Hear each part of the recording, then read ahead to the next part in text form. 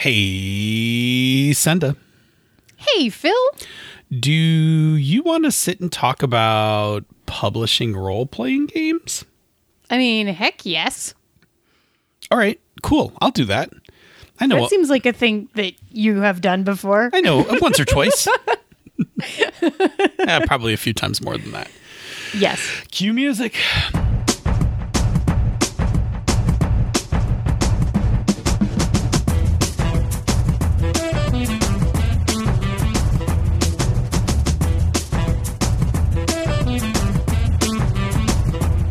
And welcome to another fine episode of Pandas Talking Games. I'm one of your hosts, Phil. And I am your other host, Senda. And for tonight's episode, well, following our game design series, we had a note from JT Evans in the Slack room on our Patreon Slack. And JT said, "You dropped a teaser about maybe doing an episode on game publishing. I'm intimately familiar with novel publishing, traditional and indie, but I'd love to hear your thoughts on game publishing so I can learn from your experience and wisdom. Thanks for 5 years of episodes." Yes, we're excited about that too. And P.S. Sorry for all the various all caps words. I'm just that excited. Me too, JT. Me too. We were excited and also surprised when we discovered it was 5 years of podcasting. Yes. Yeah, so cool. We're going to talk about publishing tonight. So just to jog your memory, a couple episodes ago, we did a two-parter on game design, which we talked about both the steps of game design, and we actually talked about like kind of the emotional parts of game design. Yeah, at least some of the bits that we had previously experienced. Exactly. Today we're going to talk about publishing, and I got to be honest, and maybe I'll be wrong by the end of the episode, but my initial take is I don't have as many emotions tied to publishing as I do to game design. I think here's the thing we should clarify, yes. though. As long as we take the function of doing a Kickstarter out of the equation of publishing, correct, right? Because Kickstarters sound like an emotional roller coaster. Hint, we may do a future episode about Kickstarters. I have a lot of feelings when it comes to Kickstarters, and that's the reason why we did not do a Kickstarter in 2020. Yeah, because nobody had the emotional bandwidth for that. Correct. None whatsoever. So tonight, we're going to talk about publishing, not funding your publishing. It's inevitable that we'll have to talk about money at some point, but if you want to hear our deep dive and our feels on Patreon, because we've both run Patreons, on Kickstarter, and maybe even like Itch and Drive-Thru and stuff, we can talk about that in a future episode. Happy to talk about all of that in a future episode. But tonight, we talk about publishing, as JT asked, and we're going to define that really quickly as the taking a finished game, and I use finished in quotes. No game is ever really finished, but at some point you are finished designing it. So taking a finished game to a final product. And I want to be clear about that because final product is a broad term, and product meaning a thing that you could give away or sell. Yes. That is, and again, now I'm gonna get like really detailed on this. Well, let me give the examples first, and then we'll get a little more detailed. For instance, different types of final products includes a book. Yes. Like a physical book, a book you could hold. Right. A PDF that you could download and look on, your tablet, phone, or whatever. An EPUB. An EPUB. Yeah, that you could read, right? Like on your, on the appropriate device, your Kindle, your iPad, whatever. Okay. But it goes so much beyond that, right? Like we're on one end we could, we could be talking about a simple book, when we talk about physical stuff, but then we could be talking about box sets. We could be talking about, something even more bonkers, like the Fall of Magic, the scroll with the scroll, or on the digital spectrum. Like I just got some of my Kickstarter fulfillment from the last. Oh no, I've lost the name of the anthology, but the last thing that Shrang Biswas was doing. And it was 2 games that are single player games that run through HTML in your browser. right? Sure. I mean, app Like, would be. I mean, it has so many. You can go a lot of places with it. I'm going to exclude app though from this because app development That's is different. Yeah, App development is its own thing, and that's actually not a thing that I feel comfortable talking about. Like, I have done some software development, but I have never done nor managed app development before. Sure, and I don't think that we should talk app development, but this being like literally a little package of HTML Oh, no, that's pages different. that you just like open, right? Yeah, like no. not I'm talking about apps. like a thing that you put in like the app, like in the Apple Store or something like that. Now I know Yeah. you know how to do that. I don't know how to make it. No. I just know how to deliver it. Yeah. That's different. All right, so for tonight we're gonna limit it to physical book, PDF, and EPUB. When I say physical book, we mean the range of physical books from like maybe a box set, like a book, a box set, that kind of thing. Nothing too bonkers. Soft cover, hardcover, Yeah, those kinds of things. that kind of thing. Yeah. Okay. Sure. All right. Then I have one more caveat before Yes. we step into this, which is everything I'm going to share with you is from my own personal experience from doing publishing, from doing publishing in both engine publishing and encoded designs.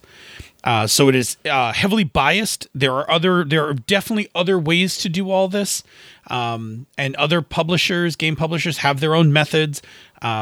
Encoded has its own method that we are very comfortable with, and that's what I'm going to speak to as we go through this. And I know you're familiar with it because you've been kind of along for like every one of these things that we've published. Well, so I should lay out basically from my perspective. I haven't been directly involved in your publishing process beyond like being the person who's kind of along for the ride. But I did used to work for a book distribution company, like a standard traditional publishing distribution company that worked both with physical book distribution, print-on-demand book distribution, and then specifically where I worked, which was ebook distribution, right? So like I have some just like past personal experience stuff that is actually not specific to the role-playing industry, but covers a bunch of the publishing stuff, right? And in weird ways. And you've also had your game published. Yeah, I'm like, I have had one of my games go through the encoded process, right? Like I have been the author of a game that Encoded published, and I went through those steps with you, like as the person who was like, here is a thing. And you were like, cool, taking this to a final product. So I can also speak to it from that. Yeah. Nice. Very good. Okay, good. All right, so that's just that's our caveat because again, we put these things out into the world, and I don't want somebody to listen to this and be like, well, that's not the only way you can publish a book, Phil. You're absolutely right. It's not. there's a lot of ways to publish and anything. It is so many absolutely ways. the way I publish a book. Yes. And by I mean I encoded, that kind of thing. Yeah. Okay. Yep. Cool. Sure. Do you want to kind of lead us through this discussion? Like I'll let you lead, and I'll do talkies. Sure. Or do you want me to ask you questions? Yeah, that's what I kind of figure since I'm going to be probably doing most of the talking, you should do kind of the hosting. Sure. We can split. Can you all tell we really planned this out? It's Make great. this up as we go. We're professionals. That's us. Yeah. So what I would say then next is why don't we talk through the steps that you take as Encoded/engine? Like what are the discrete actions that have to happen to take a thing from I think I have a game to final product? Well, not I think I have a game. No, I have a game. Yes. Okay. I have a game to final product. Yeah, so coming right at the end of development, right? So everything we talked about in the past episodes is done. You like what you have, and now you want to make a thing. Okay. Yes. So there are two tracks to this. There is technically a third track that I'll talk about as well. So we'll branch this off, right? First, we need to talk about the book separate from the cover. Okay. The cover is its own like little art project that you need to create. And we'll talk about the cover in a second because it parallels some of the things that we're talking about here. But you will need a cover for your thing. if your product is a book that's going to be printed, the format of your cover is very specific based on the printer. Often the printer will give you a template by which you have to put everything into. If your cover is a PDF, you still need the cover, but it is very different because it's probably going to be like a single piece PDF that you're going to put in, a single image you're going to put at the top of your layout and a single image at the bottom of your layout. You don't have to worry about spine width and yada, yada, yada. Spine width and the points where it gets cut and all that stuff. That's where your layout guy comes in. Okay. All right. So let's talk about the book now, and then we'll come back and talk about the cover. All right. So the book has two components. The first one is all the text. The second one is all the graphics. And they're going to meet up in the middle of this process. But for a little while, they have like two parallel tracks that are eventually going to meet in the middle. So on the text part, first, the manuscript has to be written. Now, the manuscript is different from the finished game. Yes. Like, my finished game might be a collection of Google Docs with all the rules necessary to finish the game. It is not all the text and prose that goes into an actual role-playing book. I don't, while I'm developing the game, write the intro to the first, like if you're new to RPGs or whatever, right? Like if you've never played a Powered by the Apocalypse game before, right? I don't put any of that. Yeah, this is the stuff that we've been working on for Turning Point is the manuscript part. Correct. Yeah. So, and writing is going to have, writing has a couple discrete steps, right? The first part of it is there's going to be an outline, right? Then you're going to write the manuscript. I personally, we do this in Google Docs. My preference is I usually outline it, and then I have a separate Google Doc for every chapter. This allows me, in case I change my mind later, to reorder the chapters. I can just reorder the Google Docs.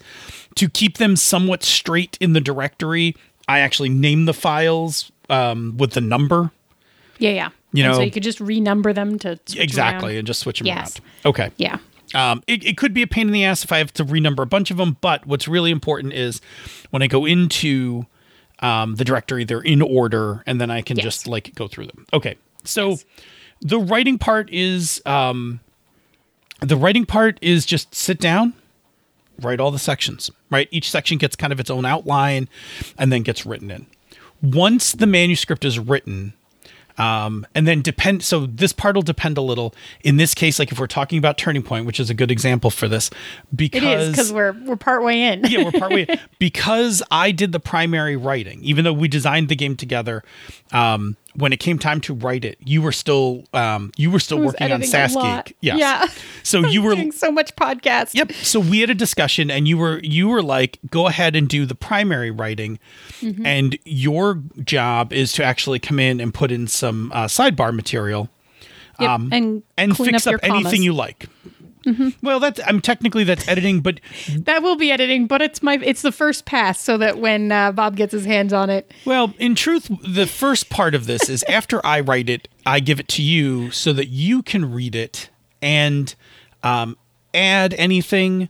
If I missed something, a point, a sentence, a section, whatever, like you can put it in. And then if you want to put in sidebars for comments for things like that, like the idea is that even though I was the one who sat down and primarily wrote it, we both designed the game, so we both need to have input in every section. Yes. And there are sometimes things too where it comes out down to some sort of small detail, and I'm reading through and I'm like, okay, this specific thing, is this what you were trying to say? Like, are we actually on the same page about this? Like, this minutia basically is where we are, right?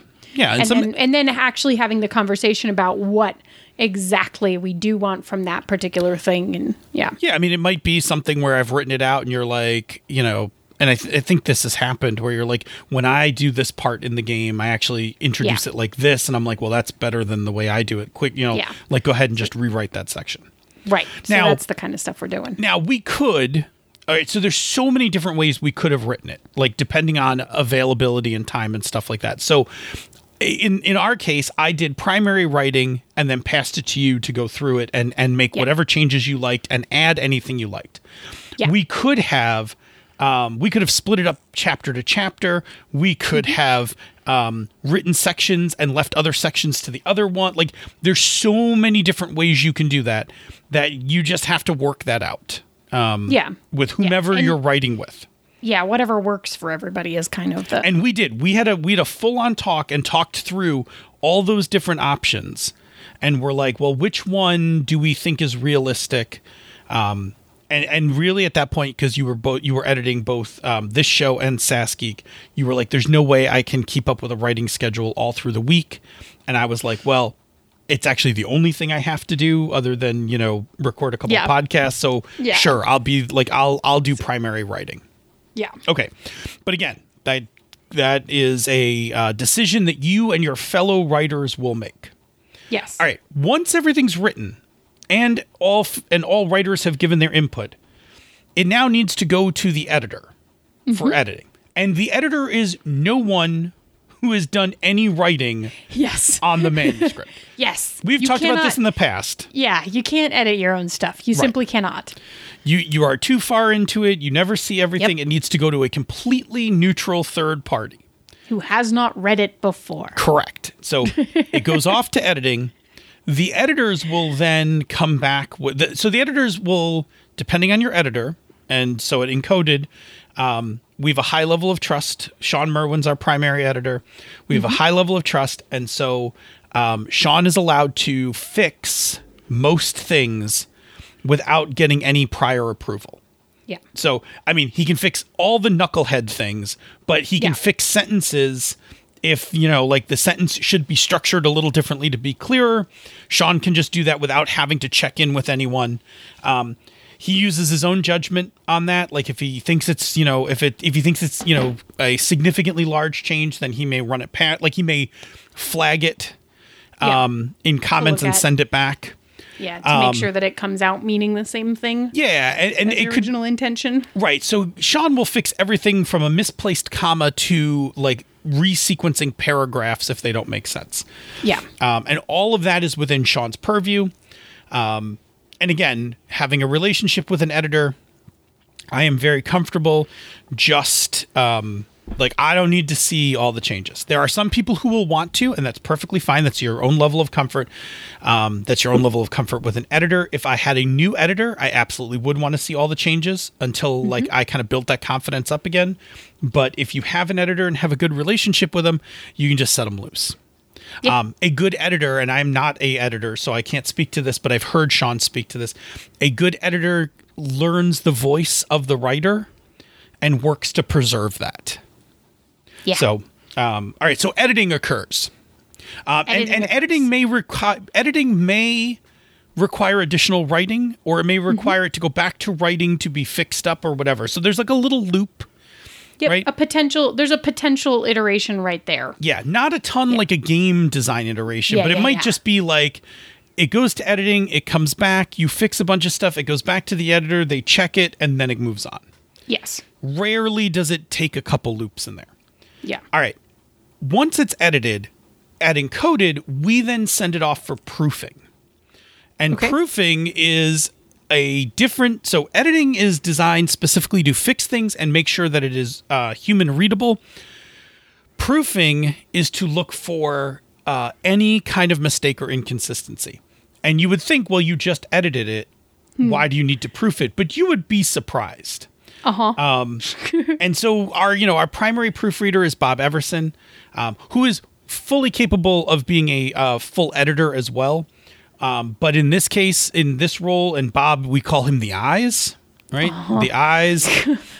Because what Bob does beyond just looking for mistakes like misplaced commas and things like that is that Bob does things like if you reference that this thing is on page X, then Bob goes and checks to make sure it is actually on page X. Yeah, which is like someone has to do it. Right. It's really important because that stuff is horrible from a user standpoint if it's not right, because then they'll be like flailing around trying to find the thing.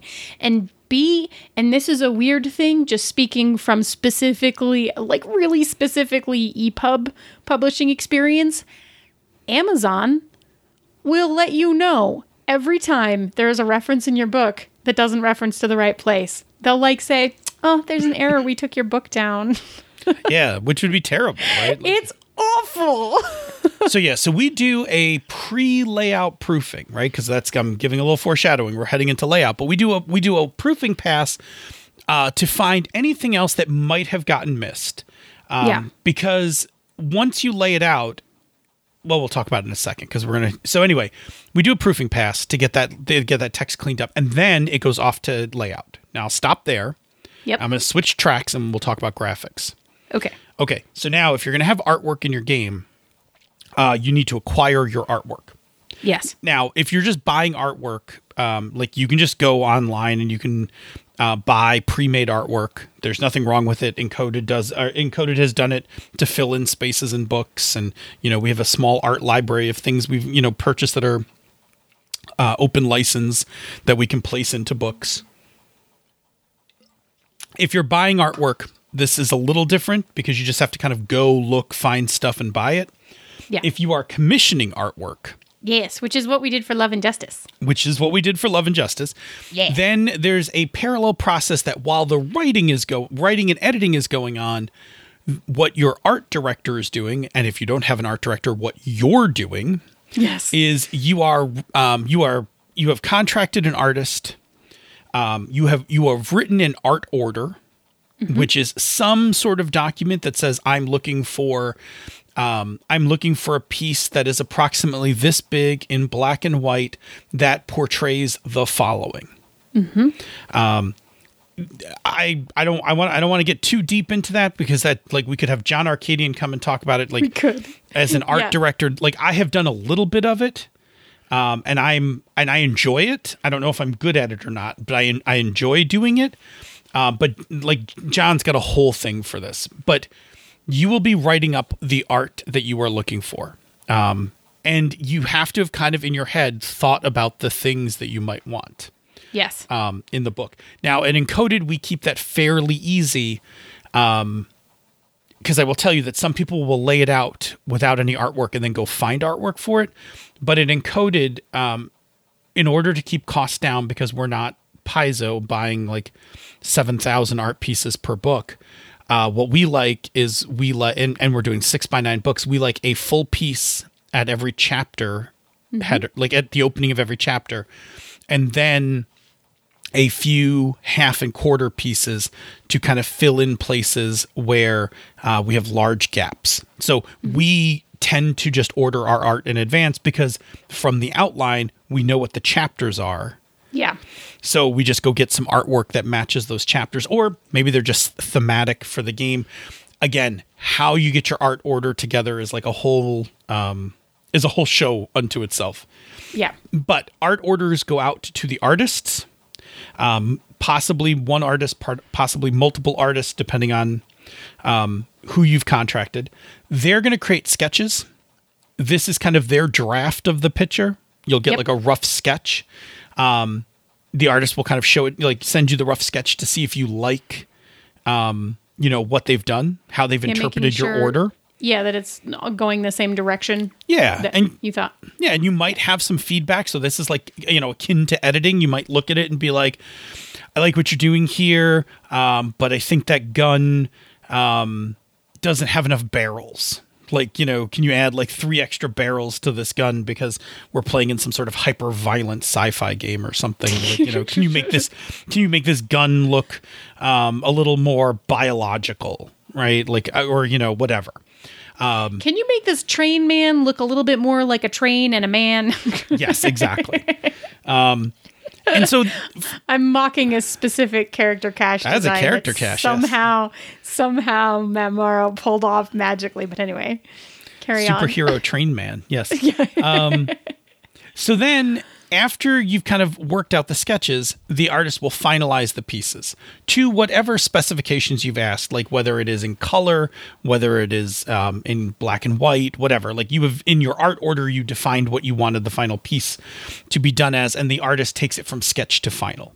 Yes. And then send you art, which is I will tell you from an emotional point of view, receiving art is like really it's Christmas Day. Oh man. It's the first day of Christmas when you're publishing, is like when the first art comes in and your idea is visualized. And you're like, this is my game. Exactly. Now, I will tell you from my own design point of view that I often order art. I order the first pieces of art during design. Yeah. Because I kind of use it for conceptual stuff in my head. So like for Hydro Hackers, I had artwork for the different playbooks and the Water Authority pieces. I just paid for those out of my own pocket. I mean, I paid for them out of Encoded's budget. Pocket, yeah. But I bought those long before we were ready to write the Ashcan and just had those. And then we ordered more. We ordered a few more pieces for the Ashcan. Right. Okay. So now he keeps pausing for water because I'm making him do all the talking, and I'm not doing a good job of filling in the gaps for you. So that's my apologies. Carry on. It's okay. What happens now that you have art and a layout? No. Or do you need to talk about layout now that you have art? Art and text. Yeah. Yeah, so we have a manuscript that's been edited and proofed. We have finalized art. Yes. Now is where you lay it out. Yes. If you have a graphic designer, they have probably done some work before this point in making kind of a layout template or whatever, or not, depending on their process. But at this point, you give over the pieces to the layout person. If you are a super small company, you may be the layout person. Yep. So you may be the layout person, or you have hired a layout person. In the case of Encoded Designs, Tim Jones is our layout person. He is fantastic. And I can do like a little bit of layout, but Tim is where Tim makes magic from these things. But layout is where the text and the art get put together into the thing that looks like an actual book. Yes. Like art gets placed in places and text gets put in places, and sometimes you make you flow the text around an art, a piece of art or something. You've seen this, right? Like in every book you've ever seen, at some point it was separated into two pieces of like a pile of art and a pile of text. And it's the layout person who does, and I think it's absolute magic, who stitches those together and makes it look so beautiful. Yeah. Okay. That process is sorcery, so I can't speak to it. It would be a whole nother episode on its own. That is a whole other episode.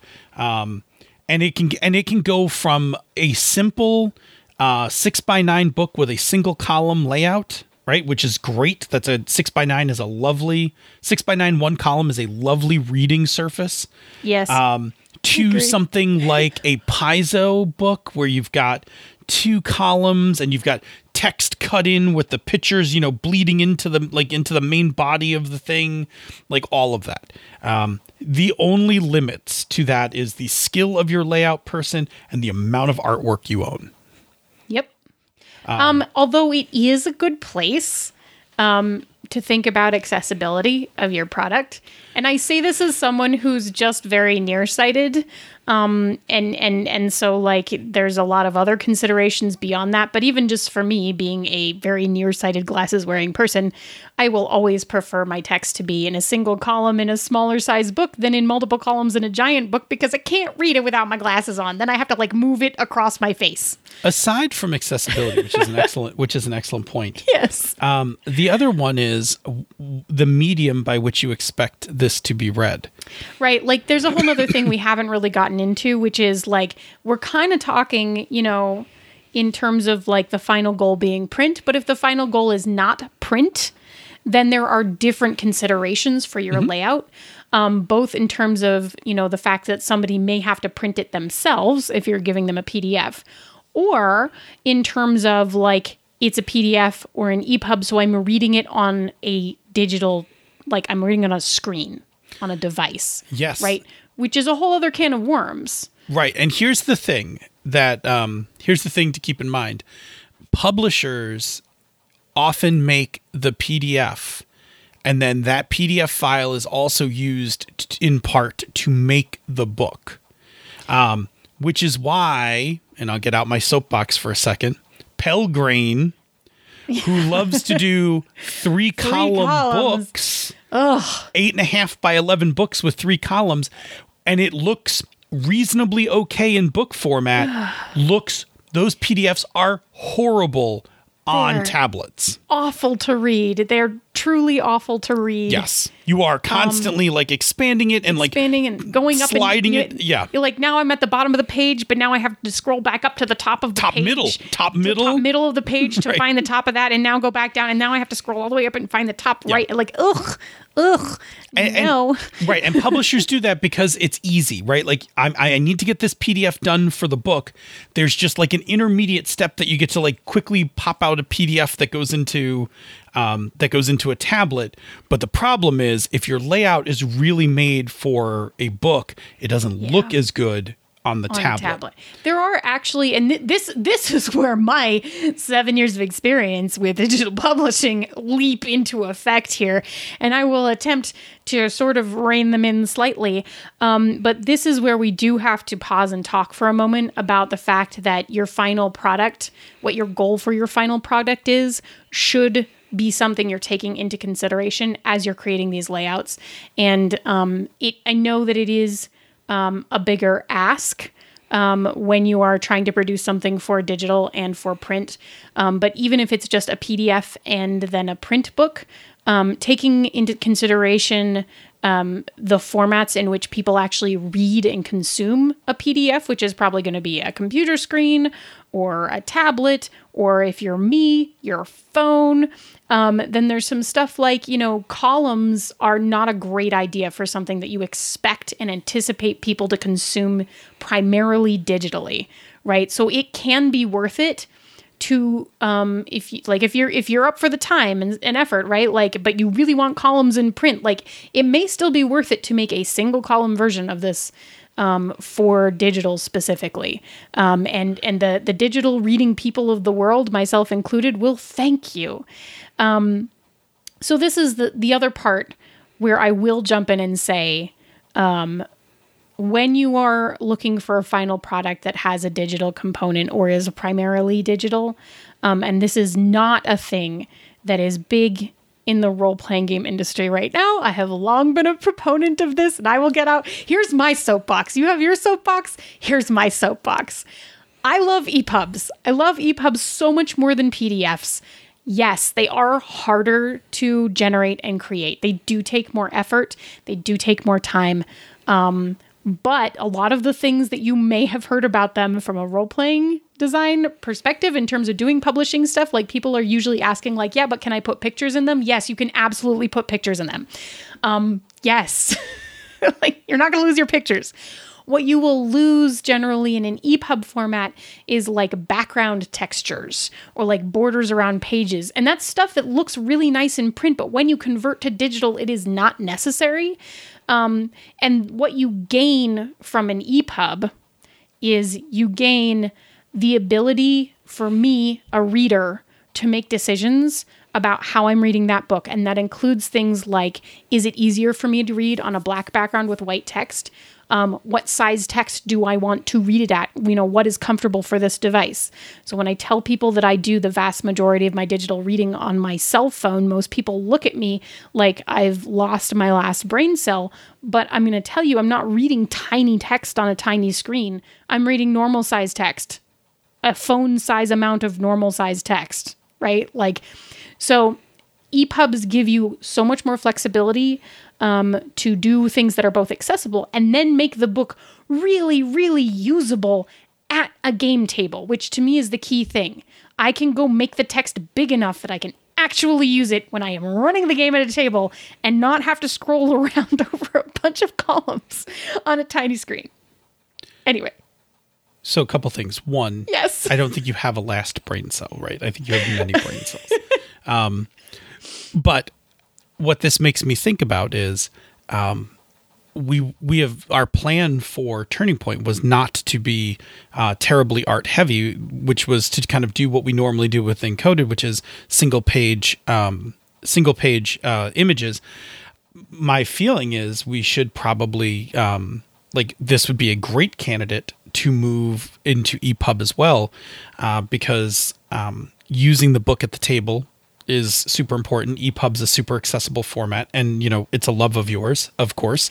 And it's way more searchable. And you can more searchable. Yep. bookmark a bunch of pages and highlight them in your app. I mean, you can do some of this stuff with PDFs too, but not to the same extent, because when we talk about EPUBs, we're talking about loose text. You can just manipulate the text. Yeah. So my feeling is that Turning Point will actually probably be a great EPUB, a great layout that we can just also then hand off to EPUB. Yeah. The thing about Turning Point is that no matter what you had said right there, even if as Encoded you only generated a PDF, there was gonna be an EPUB. No, I know because I was gonna make it. No, I know that, but what I'm saying is, it seems to be like it's a game. Turning Point's a game where well we don't, suited. we don't need to put a lot of like layered stuff in the background or anything. Like it's something that could easily be kept very lean and still be very useful. Okay. Yes, I completely agree, and that's definitely a thing that will happen with that game. No matter what, it will happen. I'm going to make it happen. And from a publishing perspective, it broadens the number of places that you can offer something, because you can put an EPUB up on DriveThru or on Itch. You can also put an EPUB up on the Apple Bookstore or on Amazon Kindle. Right? So, and that's the kind of thing that you as an individual can do, is you can just make accounts to sell EPUBs in those places. And it's, suddenly you have a different potential audience. Anyway, there is my rant about EPUBs. I've written about it in a number of places before, and if you have more questions about EPUBs in particular, please feel free to hit me up on the Twitter. I'm happy to chat EPUBs anytime, whenever. Anyway, what is the next actual step of publishing? All right, so back to the steps. We've taken our text, we've taken our graphics, we have put them together, we have made a layout of the book. Yes. Now it goes back to proofing. Yep. So it actually probably has one intermediate step that's kind of informal before we proof it, is that we kind of look at it. Does the layout look nice? Yeah. Like, we're not super hard about it. Just like let's just flip through some pages. What does it look like? Oh, the headers look good. The pages look good. The spreads, if there's like any 2-page thing, looks good. The tables in it look good, that kind of thing. Once it's been looked at beyond the graphic designer, then we send it off to proofing one more time. And in proofing, it's Bob's job again, the eyes, to find anything that could have gone wrong. And I know you're saying, but you proofed it before layout. Yes. But sometimes in layout, Tim has to kind of do stuff like bump text or move text around to get it to flow properly. And so artifacts or errors could be generated. And for things like tables, Tim can't just paste those in. They often have to be recreated, or recreated in parts and pasted. So we want Bob all over all of that. And the page numbers might change. The page numbers are set at this point. So now we definitely want references checked and stuff like that. Work. Yep. Okay. Then you get ready to finish it off. So if anything was found during proofing, it goes back to layout, right? So that's like a little cycle. Layout will clean it up. It goes back to proofing. At Encoded, we add one more step before we finalize the PDF. It's excruciating. No one on the team likes it. Everybody gets annoyed when I announce it, but it's called the final walkthrough. Sure. So the final walkthrough is that every member of the team has to now sit down and read it and look for stuff. And everybody kind of comes at it differently, right? So the editors kind of look at it still for like word content. The designers kind of come at it looking at how do the rules look? How do they sound? That kind of thing. One of my things that I'm a stickler at is I'm looking at the overall I'm looking at the flow of chapters, things like that. Does it look well? I'm all over the place on it.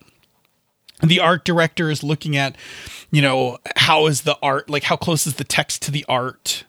How close is the text to the gutter of the book? Like that's where if you were binding it, that's like where the middle is, like where you would hold open the book, right? The gutter. You don't want your text going too far in the gutter because then it's hard to read, or you have to really bend the spine. So we all go at it in different ways. Ideally, no one wants to find anything at this point, and that's why no one wants to do it, right? Because no one wants to be the person who finds a thing that we have to go fix. Yeah. But I don't like letting anything out until, as a group, we've all gone through it and been like, it looks good. Yeah. Right. So sometimes, and we will all find like weird stuff, and some of it we don't fix. Right. So sometimes a thing will come up and be like, hey, does everybody really think that sidebar should be on page, 40? And we'll have a talk about it, and we'll be like, it's fine. It should only, at this far into the process, it should only be moved if it's completely wrong. Yes. Not like I think, like I have a preference to move it to page 39 is not the reason to go back to layout, make changes, and have to go back down this chain again, right? So it has to be something seriously bad, right? Yeah. For that to happen. Yeah. Okay. But we all do the walkthrough. We all hate it. Once the walkthrough's done, then we finalize the files for whatever format they're coming out in. And before I get to finalize, let me jump back to the cover. Sure. Okay. So if you are doing a book, even if you're doing just a PDF, you need a cover. Yes. Okay. Yeah. Your art director, your layout person, whomever is going to help you. And again, if you don't have either of those, it's you are going to figure out what the cover looks like. Your cover could be a lot of different things. You can buy a lot of stock art for covers. Like if you want your cover to look like an ancient tome, right? Like you can buy those and then just put your own text on top of it, kind of thing. A lot of times you're going to want to buy a full art piece. You may want to buy a piece that wraps around. Yep. If it's going to go for print, then you need a front cover and a back cover. They're part of the same. They're all the same graphic, my friends. It's all the same graphic. So like in this, like the Streets of Avalon picture, like when we ordered the cover, like Matt knew to make that, like, so in the order it says this will be the cover of the book, which means that two things. One, we needed a certain dimension because we need it to be the front and back cover. Two, we need the action to be on the right side of yes. So the back cover can be like less detail, less interesting. So if you look at the Street of Avalon cover, the thief who is hanging like on the rooftop is on the right. And on the left, if I'm remembering this correctly from the piece, it's just like buildings and streets and buildings. Yeah. Yeah. Because it doesn't matter as much, but it wraps around and that's cool. We like that. Yes. Now, the graphic designer has a lot of work to do on the cover if you're doing a book. So they got to put in the artwork.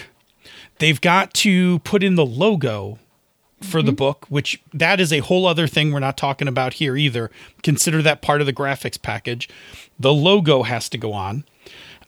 You need back cover text that somebody had to have written, edited, proofed to go on the back of it. If you are planning to sell it commercially, you need an ISBN number. Mm-hmm.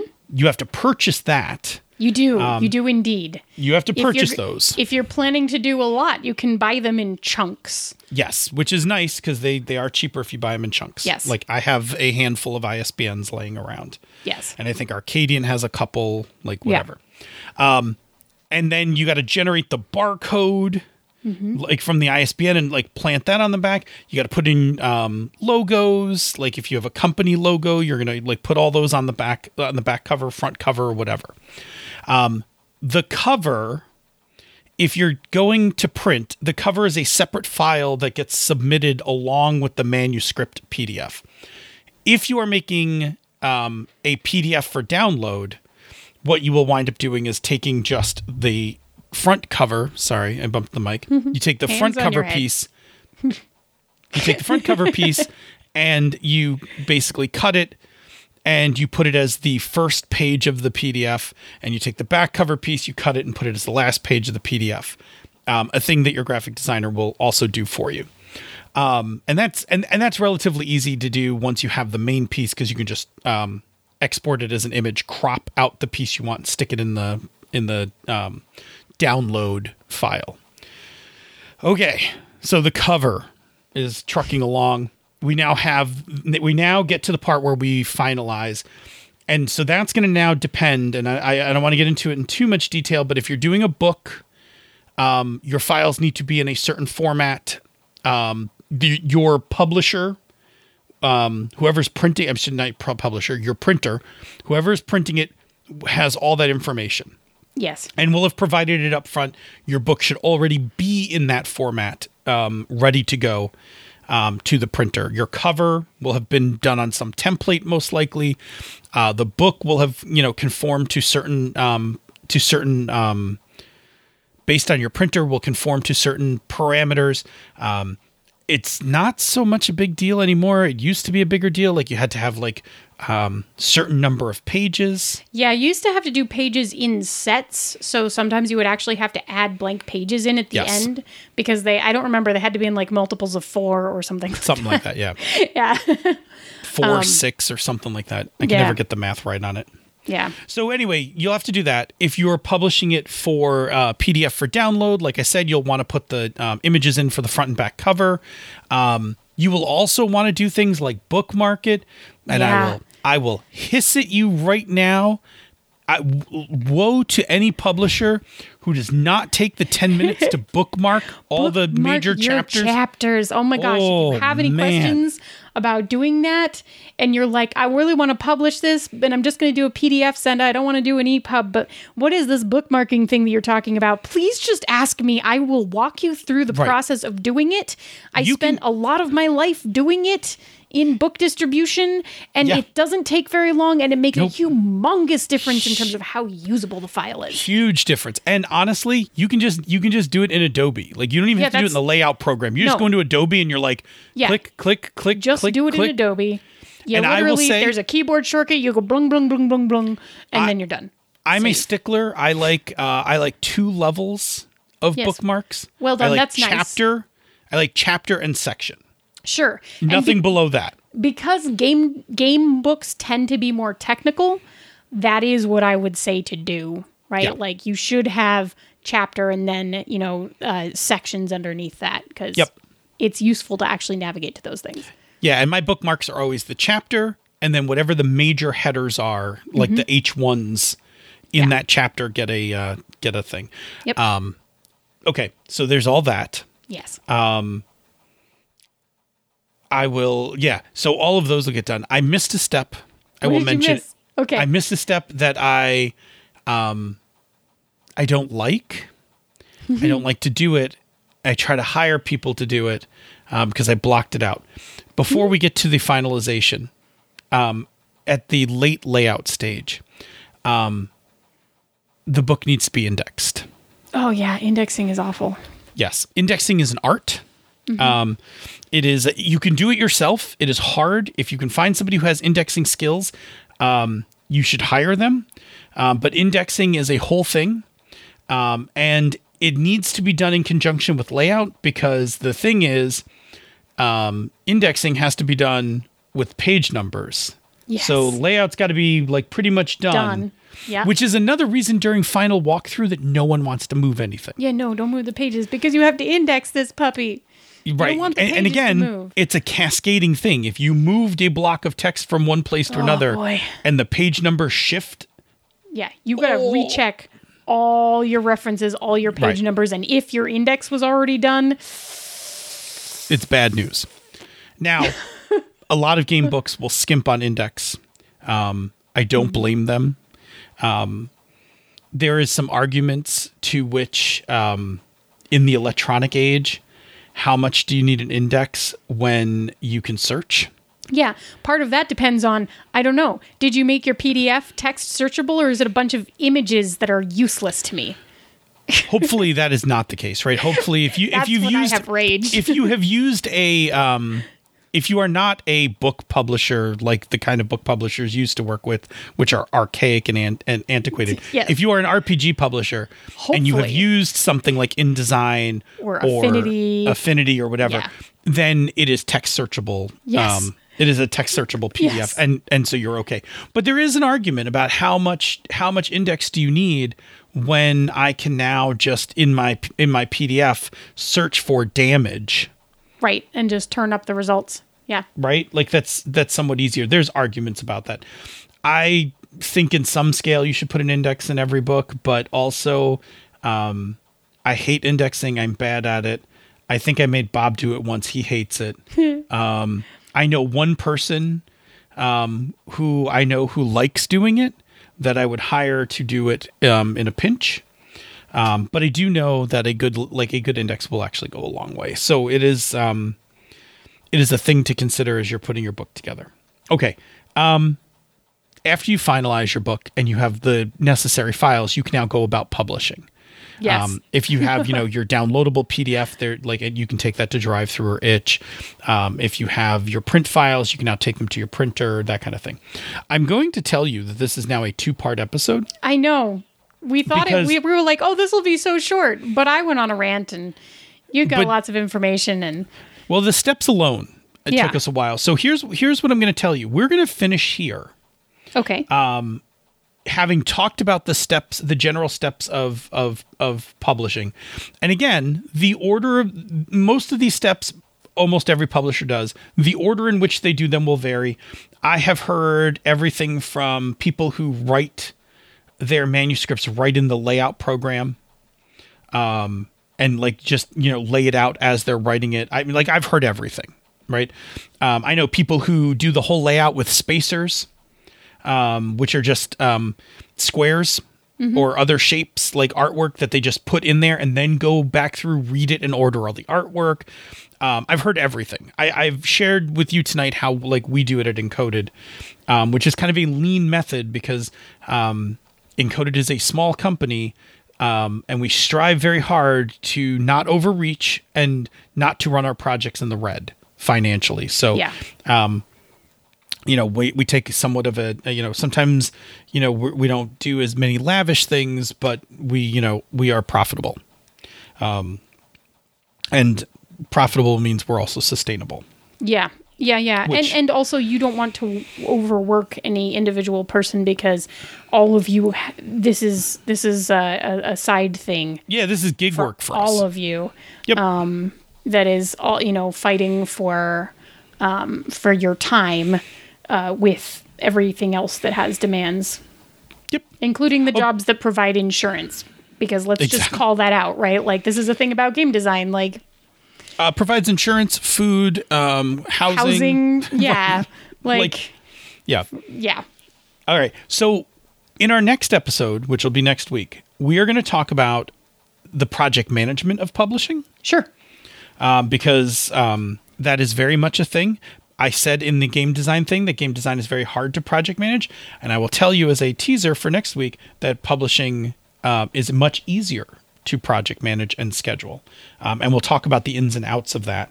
We will also talk about complexity, how projects can be either really simple or really complex. We'll talk about publishing formats from simple to complex. You will have more rants from me about a number of things, including print on demand and EPUB again, I'm sure. And then we'll talk about POD and offset printing. Yeah. This is a thing that publishers nerd out about a lot. I don't necessarily think that people who just generically buy game books even recognize or care most of the time. Yeah. Unless you're really in the collector phase of RPGs. I think a lot of people don't pay attention to it. So, but we'll get into it anyway because we should talk about the pros and cons to it. There are definitely pros for it.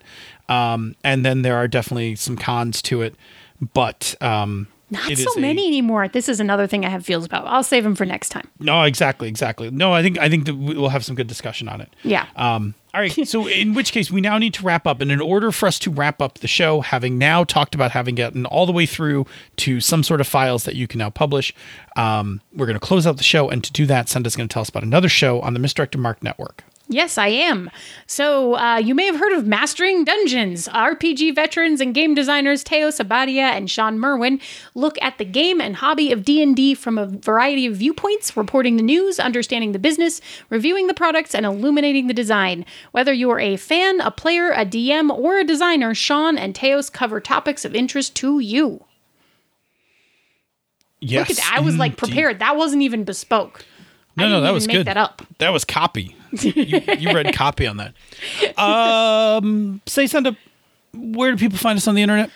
Well, you can find us on Twitter at Pandas Talk Games. You can find us in the Misdirected Mark forums at forums.misdirectedmark.com. You can hunt us down on the Tiki Talkies, where Phil has now made his TikTok handle the same as his Twitter handle so that you can actually find him. I should make some content. You should totally make some content. And like, so you can like ping us there and like send us things and we'll like use your audio and stuff. That would be fun and cool. Thank you, Karen. We still haven't forgotten your topic. It's Someday. just so good. It's hard. In year six, we'll get to Karen's. We'll get to Karen's topic. Or if you don't like any of those options, you can always drop us an email, panda@misdirectedmark.com. And Phil, once they give us that once they have that information, what can they... Wait, I confused myself. What do they do with it? I got it. Here's what you do. What you do is you send us a question, a topic, something you want to hear us talk about, preferably in the role-playing field, but not exclusively. Like, you could throw a curveball. You don't know what we'll do for a show.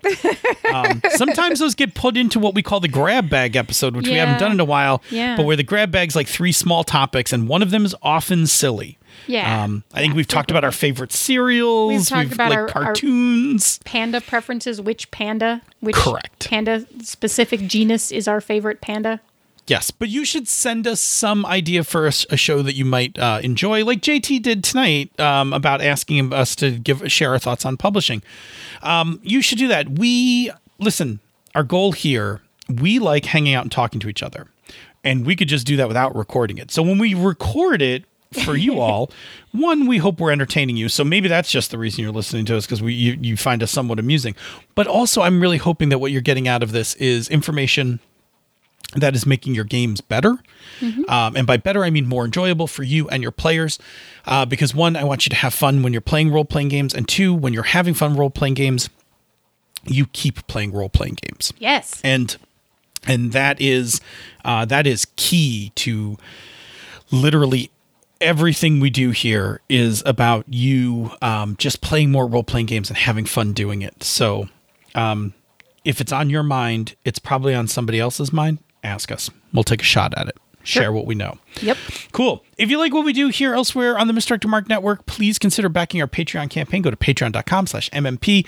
Patrons get access to our Slack room for life. That's my favorite place this whole pandemic. It's been my social bubble. Yeah, heck, that's where this particular topic request came from. Yeah, absolutely. Yeah.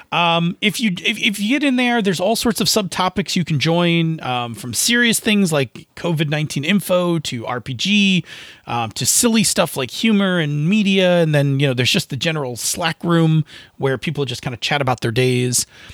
We do have a luncheon. For those of you working at home on Fridays at 12:30 p.m. Eastern, you can just come join us right on Zoom. Put the credentials right in the Slack. You just come join us, hang out with us. It's totally fun. I love it. It's like the highlight. It's the highlight of all of my weeks. We talk about anything and everything. You don't have to come prepared. Oh gosh, there will not be a quiz. Yeah, and if you feel like just throwing a topic in, who knows? It'll just take off and we've talked about everything from software development to airports. Airports. It goes all over the place. Anyway, it's great. You also get the after show from Misdirected Mark, and of course, you get the Bamboo Lounge from this show, which is just our extra chatty and silliness that takes place. Yes, all of that stuff. Again, we thank you for your patronage. It's what makes all of this possible. So thank you very much. If you are patroning the show, that's fantastic. If you're unable to patron the show, we totally understand. There's another thing that you can do that in some way helps get other people to listen to us, which falls into our Venus flytrap trap, which is if you listen to us, you will love us. Uh-huh. And that is what? What is that thing you do? Well, you can leave us a rating or review on Apple Podcasts or the podcatcher of your choice, or just share an episode that you think somebody would like on Twitter or like with a friend or whatever. Just like, point people at us. Basically, leaving reviews and stuff helps because it helps with the algorithm and you're just pointing strangers at us. But we're also like perfectly happy if you just tell people something is awesome, right? That makes us feel warm and fuzzy inside too. This is the part of podcasting where we just beg you for validation and we appreciate it so much.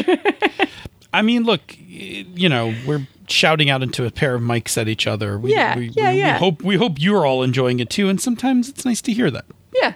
Anyway, thank you so much to everybody who's already left a review. We super duper appreciate them. Let us know if you've left one, because I will go read all of them anywhere, wherever. I will figure out how to find them. Just tell me where they are. Absolutely. Yes. Good. Good. All right. So, Senda, what are your general feelings on converting something like a Pathfinder into an EPUB?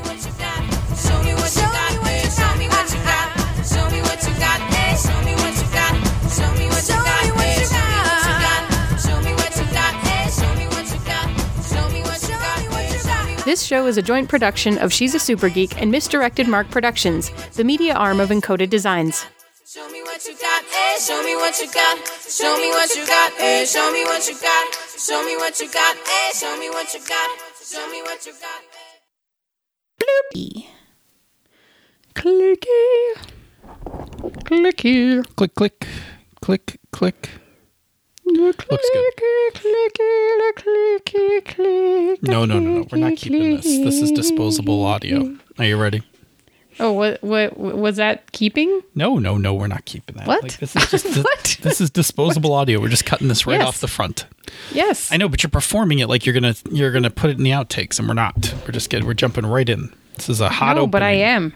You wrong me. I always put it in the outtakes. Well, now it's a warm opening. Not quite so hot. It's cooling off as we go. Okay. Strike while the iron's hot, I guess. That's what my dad says. He's a blacksmith. He would know. He would know. That makes so much more sense now. No. I always thought it was sewing iron. No. Just how did that? I was today years old when that clicked.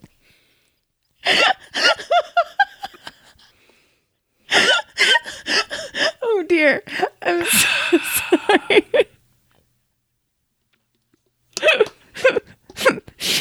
Okay, you're giving me the look. We should start the show.